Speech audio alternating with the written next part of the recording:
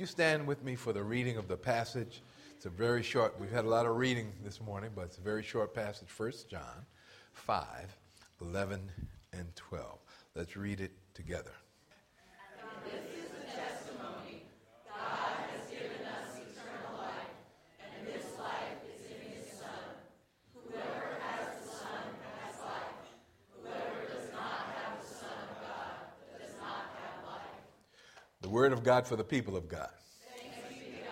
You may be seated. Years ago, there was a very, very wealthy man who, with his devoted young son, had a passion for collecting art. And together they traveled the world, adding only the finest treasures to their collection. Priceless works by Picasso, Van Gogh, Monet, and many others adorned the walls of their family estate. And so the widowed father looked with satisfaction as his only child became an experienced art collector. But then one day, war engulfed the nation, and the young man left to serve his country. After only a few short weeks, his father received a telegram saying his beloved son had been killed while rescuing a fellow soldier. On Christmas morning, a knock came at the door of the old man's home, and as he opened the door, he was greeted by a soldier with a large package in his hand. He introduced himself to the man by saying, "I was a friend of your son, and I was the one who he was rescuing when he died. May I come in for a few moments? I have something to show you." "I'm an artist," said the soldier, "and I want to give you this." And the old man unwrapped a package, and the paper gave way to reveal a portrait of his son. Well, it wasn't, the best artwork. No one would say this was a work of genius, but it did capture his features and his son's personality. The following spring, the old man became ill and passed away, and the art world was in great anticipation. According to the will of the old man, all the artworks would be auctioned. The day soon arrived, and art collectors from around the world gathered to bid on some of the world's most spectacular paintings. The auction began with a painting that was not on anyone's list. It was a painting of the man's son. The auctioneer asked for an opening bid, and the room was silent. "Who will open the bidding with $100?" he asked. Minutes passed with no sound from those who came to buy. And from the back of the room, somebody callously called out, "Who cares about that painting? It's just a picture of his son. Let's forget it and go on to the most important paintings." There were other voices which echoed in agreement, but the auctioneer replied, "No, we have to sell this one first." "Now, who will take the son?" Finally, a friend of the old man spoke. "Well, I knew the boy, and I'd like to have it. I'll bid $100. $100, the auctioneer said. "Will anyone go higher?" And after a long silence, the auctioneer said, "Going once? Going twice?" "Sold," to the bidder for $100. Cheers filled the room, and someone was heard to say, "Now we can get on with it."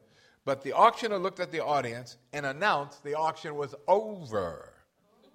Stunned disbelief quieted the room. Someone spoke up and asked, "What do you mean it's over? We didn't come here for a picture of the old guy's son. What about all these paintings? There are millions of dollars worth of art here. We demand that you explain what's going on." And the auctioneer replied, "It's very simple. According to the will of the Father, whoever takes the Son gets it all."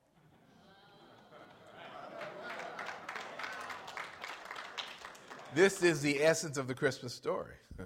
Whoever takes the Son gets it all. Newsflash, newsflash. God has given us eternal life, and the life is in his Son. Whoever has the Son has life. Whoever does not have the Son does not have life. So that's the Christmas story. But question, what exactly is included in the all? I think there's several things, and I'd like to suggest that the first thing means that, number one, we know what God is like. The coming of Christ gave us a living picture of who God is. Christ's coming put a face on God. I'd like to share with you right now a poem by one of the most famous African-American poets and writers. His name is James Weldon Johnson, and the poem is The Creation. And God stepped out on space, and he looked around and said, I'm lonely, I'll make me a world. And as far as the eye of God could see, darkness covered everything. Blacker than 100 midnights, down in the cypress swamp. Then God smiled, and the light broke. And the darkness rolled up on one side, and the light stood shining on the other. And God said, that's good. Then God reached out and took the light in his hands, and God rolled the light around in his hands until he made the sun. And he set that sun ablazing in the heavens. And the light that was left from making the sun, God gathered up in a shining ball and flung it against the darkness, spangling the night with moon and stars. Then down between the darkness and the light, he hurled the world. And God said, that's good. Then God himself stepped down, and the sun was on his right hand, and the moon was on his left. The stars were clustered about his head, and the earth was under his feet. And God walked, and where he trod, his footsteps hollowed out the valleys and bulged the mountains up. And then he stopped and looked and saw that the earth was hot and barren. So God stepped over to the edge of the world, and he spat out the 7 seas. He batted his eyes, and lightnings flashed. He clapped his hands, and thunders rolled. And the waters above the earth came down. The cooling waters came down. And then the green grass sprouted, and the little red flowers blossomed. The pine trees pointed his fingers to the sky, and the oak spread out his arms. The lakes cuddled down in the hollows of the ground, and the rivers ran down to the sea. And God smiled again, and the rainbow appeared and curled itself around his shoulder. Then God raised his arm, and he waved his hand over the sea and the land, and he said, bring forth, and quicker than God could drop his hands. Fishes and fowls and beasts and birds swam the rivers and the seas, roamed the forest and the woods, and split the air with their wings. And God said, that's good. Then God walked around, and God looked around on all that he had made, and he looked at his sun, and he looked at his moon, and he looked at his little stars, and he looked on his world with all its living things. And God said, I'm lonely still. Then God sat down on the side of a hill where he could think. By a deep, wide river he sat down. With his head in his hands, God thought and thought till he thought, I'll make me a man. Up from the bed of the river, God scooped the clay, and by the bank of the river he kneeled him down. And there the great Almighty, who lit the sun and fixed it in the sky, who flung the stars to the most four corners of the night, who rounded the earth in the middle of his hand, this great God, like a mammy bending over her baby, kneeled down in the dust, toiling over a lump of clay, till he shaped it in his own image. Then into it he blew the breath of life, and man became a living soul. Amen. Amen. So this God put on flesh and became a man.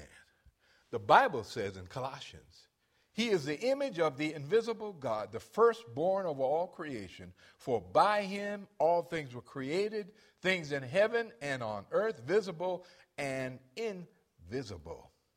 This is what we mean by the incarnation, that God put on flesh, wrapped in human flesh. The God of heaven came to live among us, that we could know what he is truly like. He came to teach us. He came to die for us that we might be forgiven. He rose from the dead to help us know that we too will be raised. He ascended to the Father to intercede for us. He promised that he would return so that eternal hope would burn in our hearts. He opened the doors of heaven. Can I get an amen this morning? Imagine with me what the world would be like if God, in the person of Jesus Christ, had never come. Well, think about it. We would not have beautiful expressions of music from composers like Bach and Beethoven. We would not have Handel's Messiah. Harvard and Yale would not exist because they were started as Christian institutions of higher learning, and the founders of these schools believed to study science was to study the work of God and to understand how he made his world. Many hospitals like St. Joseph's would not exist because they were started by men and women of compassion who believed in healing and in comforting because they themselves were healed and comforted by the transforming power of God. And so they started these institutions. There would be no YMCA. We would only have half of a Bible. Chapman College right here in Orange, which was founded as Hesperian College in 1861 in Woodland, California, by members of the Christian Church, Disciples of Christ. This is what they say about themselves. We admitted men and women. Now, this is 1861. We admitted men and women and people of color from our earliest days. We would not have the love of a personal God. God would never have visited the world, and we would have no hope of his returning to earth. There would be no Christmas, no gifts symbolic of God's greatest gift.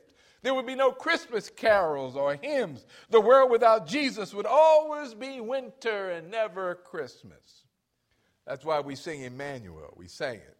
We saw the words this morning. Emmanuel, God with us. He was with us 2,000 years ago, and he's with us right now in this present moment to show us what God is like. He was a friend of sinners and failures. His love and compassion to the outcasts of the world. He healed the sick and he raised the dead. He taught us not to use the values of this world to determine our worth, for he said the last will be first and the first will be last. He taught us that our value to God was more important than what anybody else thinks about us.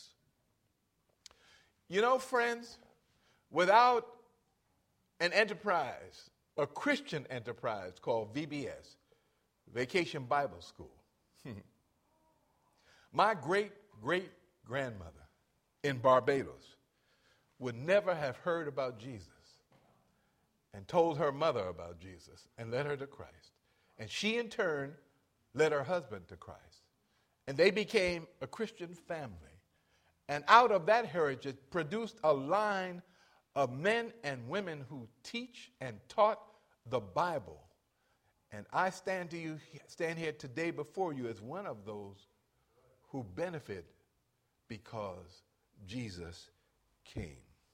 The coming of Christ gives us a living picture of who God is. Christ's coming put a face on God. So I cannot imagine what life would be like without the incarnation. Secondly, Advent promises new life because it means our sins can be forgiven. Let me say that again. It means our sins can be forgiven. Everybody shout, forgiven. Now, I want you to think for a moment about the worst thing that you've ever done. The thing that makes your brain burn with shame. Then think of what it would be like if Jesus had not come and you could not be forgiven for your sin. You would never be relieved of your guilt. Condemnation would always be. But since Jesus came, forgiveness has come to those of us who have received the grace that Christ came to offer. We know the freedom that forgiveness brings. We can forgive ourselves and others because we have experienced liberating forgiveness that Jesus came to give us. My dad, the late Reverend Ralph Greenidge, was a great dad to me. He taught me about forgiveness. He led hundreds and hundreds of people to Jesus Christ. He was a pastor and evangelist, and even the last week of his life, while he was in a senior home, he put up a little notice on the bulletin board saying, a Bible study in the Gospel of Luke. And a woman resident came to that study, and she said to my dad, could I bring my daughter? And Dad said, of course. And the daughter came the first week. The second week, he led them to Jesus Christ. The third week, graduated to heaven. At his memorial service, the woman came up to me. She said, Pastor Henry, you don't know me, but I want you to know my life has been transformed because your dad shared with me the good news that my sins could be forgiven. My dad was a great man, but I'm here to tell you, the last 15 years of my life with him was a living hell. He complained about me as the oldest child, oldest of 8. He was angry with me and petulant because when we started our church in Portland, I wouldn't let him preach often enough. He would say, I preached all over the country and you can't let me preach. And I said, well, Dad, I've got my 2 younger brothers that I'm training to be pastors. One is a pastor right now in Portland. And I need to give them an opportunity. I understand that, but you can. And he would rail on me and complain. And when I would get in the car with him, he would say, you don't love me. You don't respect me. You're the oldest, and I delegated authority to you, and now you're the head of the family. No one really ever respects me anymore. Dad, what are you talking about? And then when I was in college, my first and second year, I made the mistake of coming home from Bible school. My dad hadn't gone to college, but he was proud that I went. And I made the mistake of saying to him, you know, at the school now, they use the Revised Standard Version. Nobody uses the King James Version anymore. Oh, my God. He would bring that up to me. Oh, I said, Dad, that was an ignorant, selfish thing for me to say as a youngster, and I've apologized to you over and over. Can't you forgive it? Can't you let it go? Oh, you're not serious about your apology. We go on and on. And so what I was doing was distancing myself from him. Have you ever heard that phrase, hurt people hurt people? My dad was hurt. His dad, when he was 11, died of cancer. And he had older brothers, but by the time he came along and needed them, they had long gone. And he was raised by all women, his mother, his auntie, older sisters. And he never had the fellowship of other men, strong men in his life. And because my dad was hurt, because I didn't understand, and what I was trying to do was protect myself, I distanced myself from him, and I failed to recognize, and I didn't recognize this until he was gone. And what my father needed from me was time. And when he was picking at me, he was really saying, son, I want your presence. 6 months before he died, thankfully, we reconciled, and I'll never forget that last conversation I had with him. My mother and I went into his room, and I wheeled her in her wheelchair, and we talked with him for 2 hours, and he had hardly anything to say. I thought he was dead. He was laying flat. The lights were off. His food was there. No motion. I said, Dad. Yes. Would you like to eat? Yes, feed me. He could feed himself, but he wanted me to feed him, so I fed him. But he had little to say. But my dad was a chaplain in Portland Rescue Mission, and when one of the many men that lives he had touched, came in to greet him, he perked right up and he started talking to them. So my mother and I looked at each other, and it was time for her to go for dinner. And so I said, Mom, let me get you back so you won't miss dinner. And so I said, my mom said, Ralph, we're leaving. Okay. And I wheeled her out. Just as I was leaving, my dad called my name, and he said, Henry, come back here again. And I came back, and he reached his hand out, and he grabbed my hand. He said, Henry, I just want you to know I'm so proud of you. Those were the words that I longed to hear from my dad.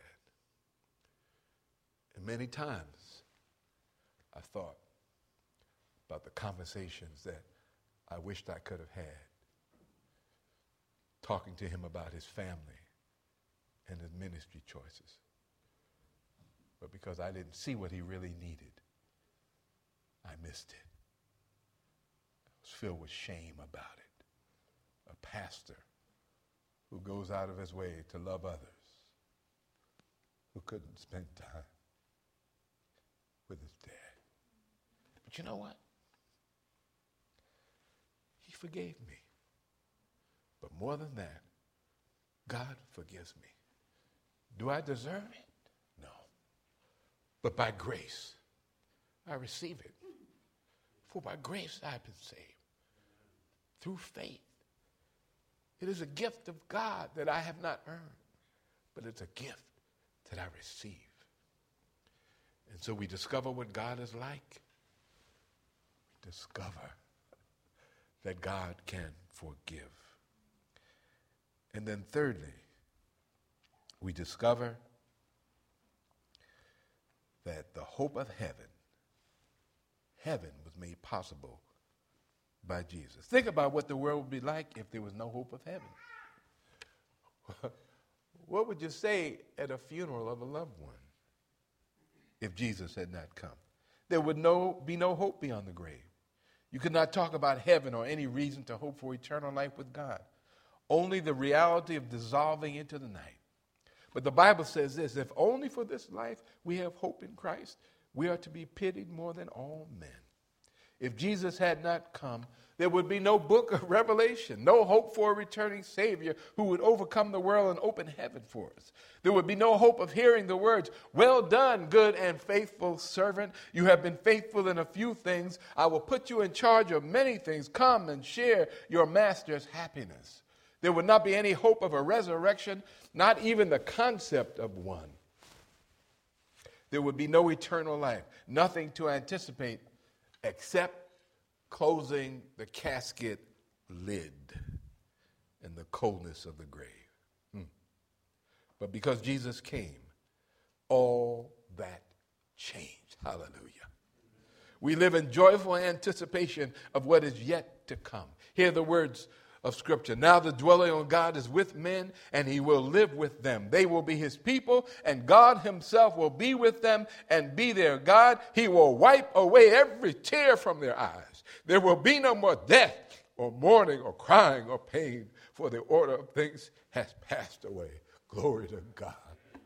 God has given us eternal life, and that life is in his Son. And he who has the Son has life.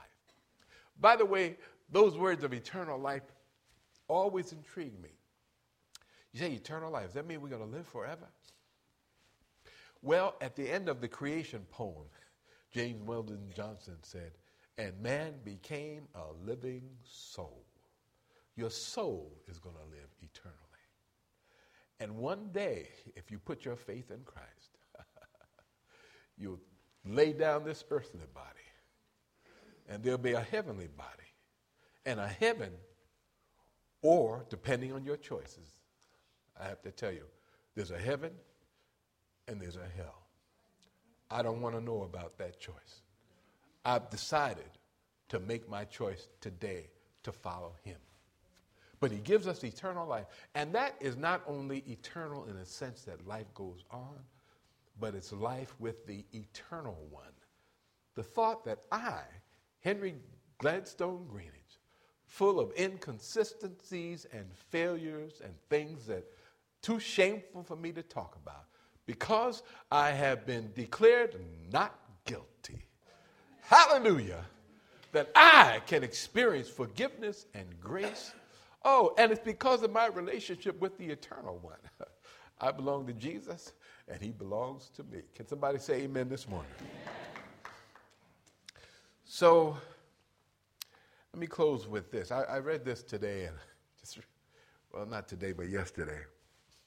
And it's a quote by Tim Hansel. He's a pretty popular Christian writer, Tim Hansel is. And he wrote a book called When I Relax, I Feel Guilty. This is what he writes. I would like to buy $3 worth of God. Please. Not enough to explode my soul or disturb my sleep, but just enough to equal a cup of warm milk or a snooze in the sunshine. I don't want enough of him to make me love a black man or pick beats with a migrant. I want ecstasy, not transformation. I want the warmth of the womb, not a new birth. I want a pound of eternal in a paper sack. I would like to buy $3 worth of God, please. If we would be totally honest, the thought of transformation scares us.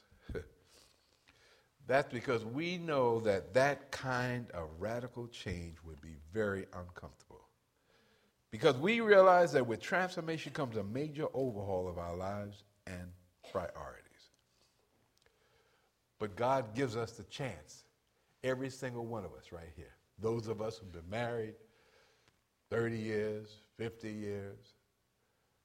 Just met a couple today who just got engaged. Some of us would like to be engaged. Some of us would like to be disengaged.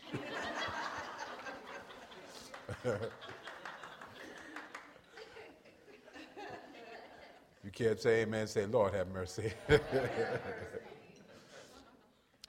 But you know, I want to grow in my aquatic ability. Many of you know that I've embraced going to the gym and swimming. And I never really liked the pool, but I'm using the pool 4 or 5 days a week. And I actually went this morning. And I was in the pool and I watched, her name is Alice, and I watched her in the pool and she treads water with her friend, Leslie, and they go all over the pool together. Her head up above the water, and she just, for her 30 minutes, she just treading water. And so I said, well, I'm going to try that. I tread water for about 10 seconds and I'm out of breath. And so I don't really know how to swim that well. So I can do a backstroke sort of, and so on my back, but I can never see where I'm going. So I said to her one day, I said, how do you do that? How could you do it? She said, oh, you know, she said, she had a beautiful smile. She said, Henry, when I first started, I could only tread water for about a minute. But she said, just practice, because it's a combination of how you breathe and how you move. And she said, you get the hang of it. So just try it. And so that was at the beginning of the week. And a week is passing. Guess what? At first, I could only do it for about 10 or 15 seconds. Then I could do it for about 30 seconds. Today, I was up there.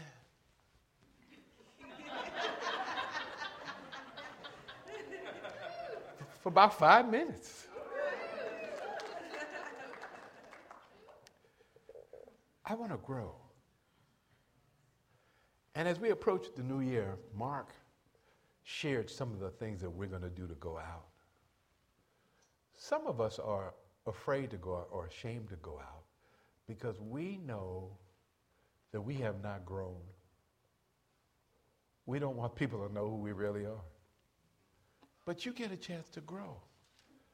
Just take it a step at a time. This is called River 47. Wherever the river flows, there's life. I invite you to jump in. Take the next step. The next step for you might be just to say, Lord, I need you. I've lived my life like I don't need you, but Lord, I really do. Maybe a step for you is to say, you know, I've got some bitterness deep down inside that I haven't really thoroughly gotten rid of, and I need to give it to you, God. I want to forgive, but I don't know how to do it. But Lord, I believe you. I believe you can touch my heart. I believe you can restore my relationships. For some of you, the next step might be to join a service team. It's not all about you. But for you to say, you know, I just met, where's Glenda? Oh, wave your hand, Glenda. Glenda is new. And she heard that we were going over to Emeritus. And she said, Pastor, I want to go. She said, but Pastor, I cannot sing. In fact, every time they're singing, my husband used to tell me, whistle, honey, whistle.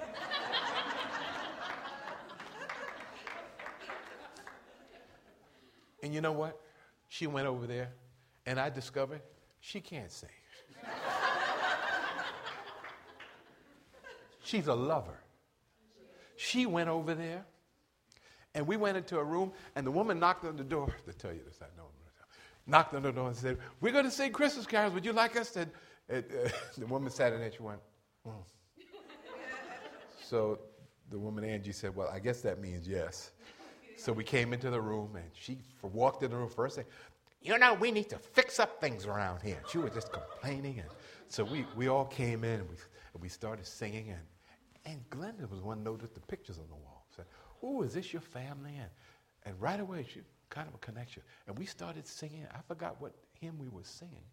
And all of a sudden, this woman reached out, and she took Glenda's hand, and she put her hand, Glenda's hand, on her own forehead.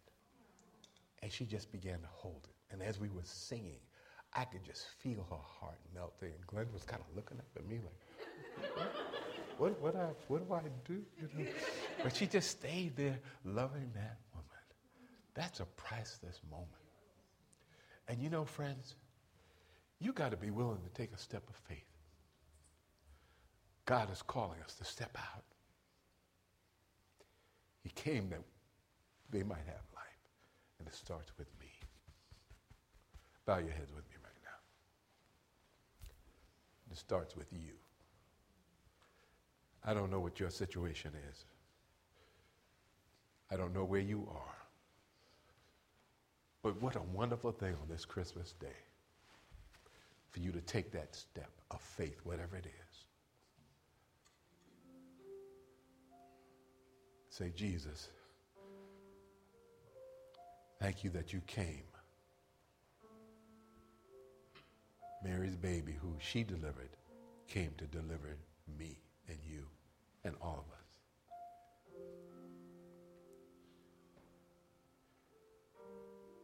If you want to experience that resurrection power,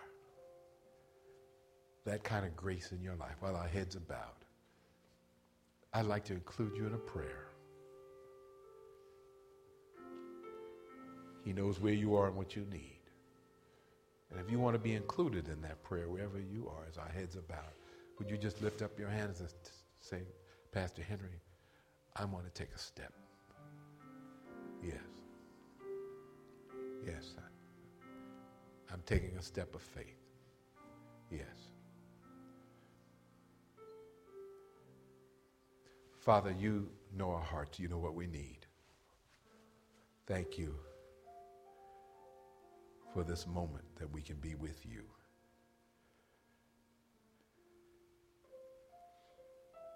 Thank you, Lord.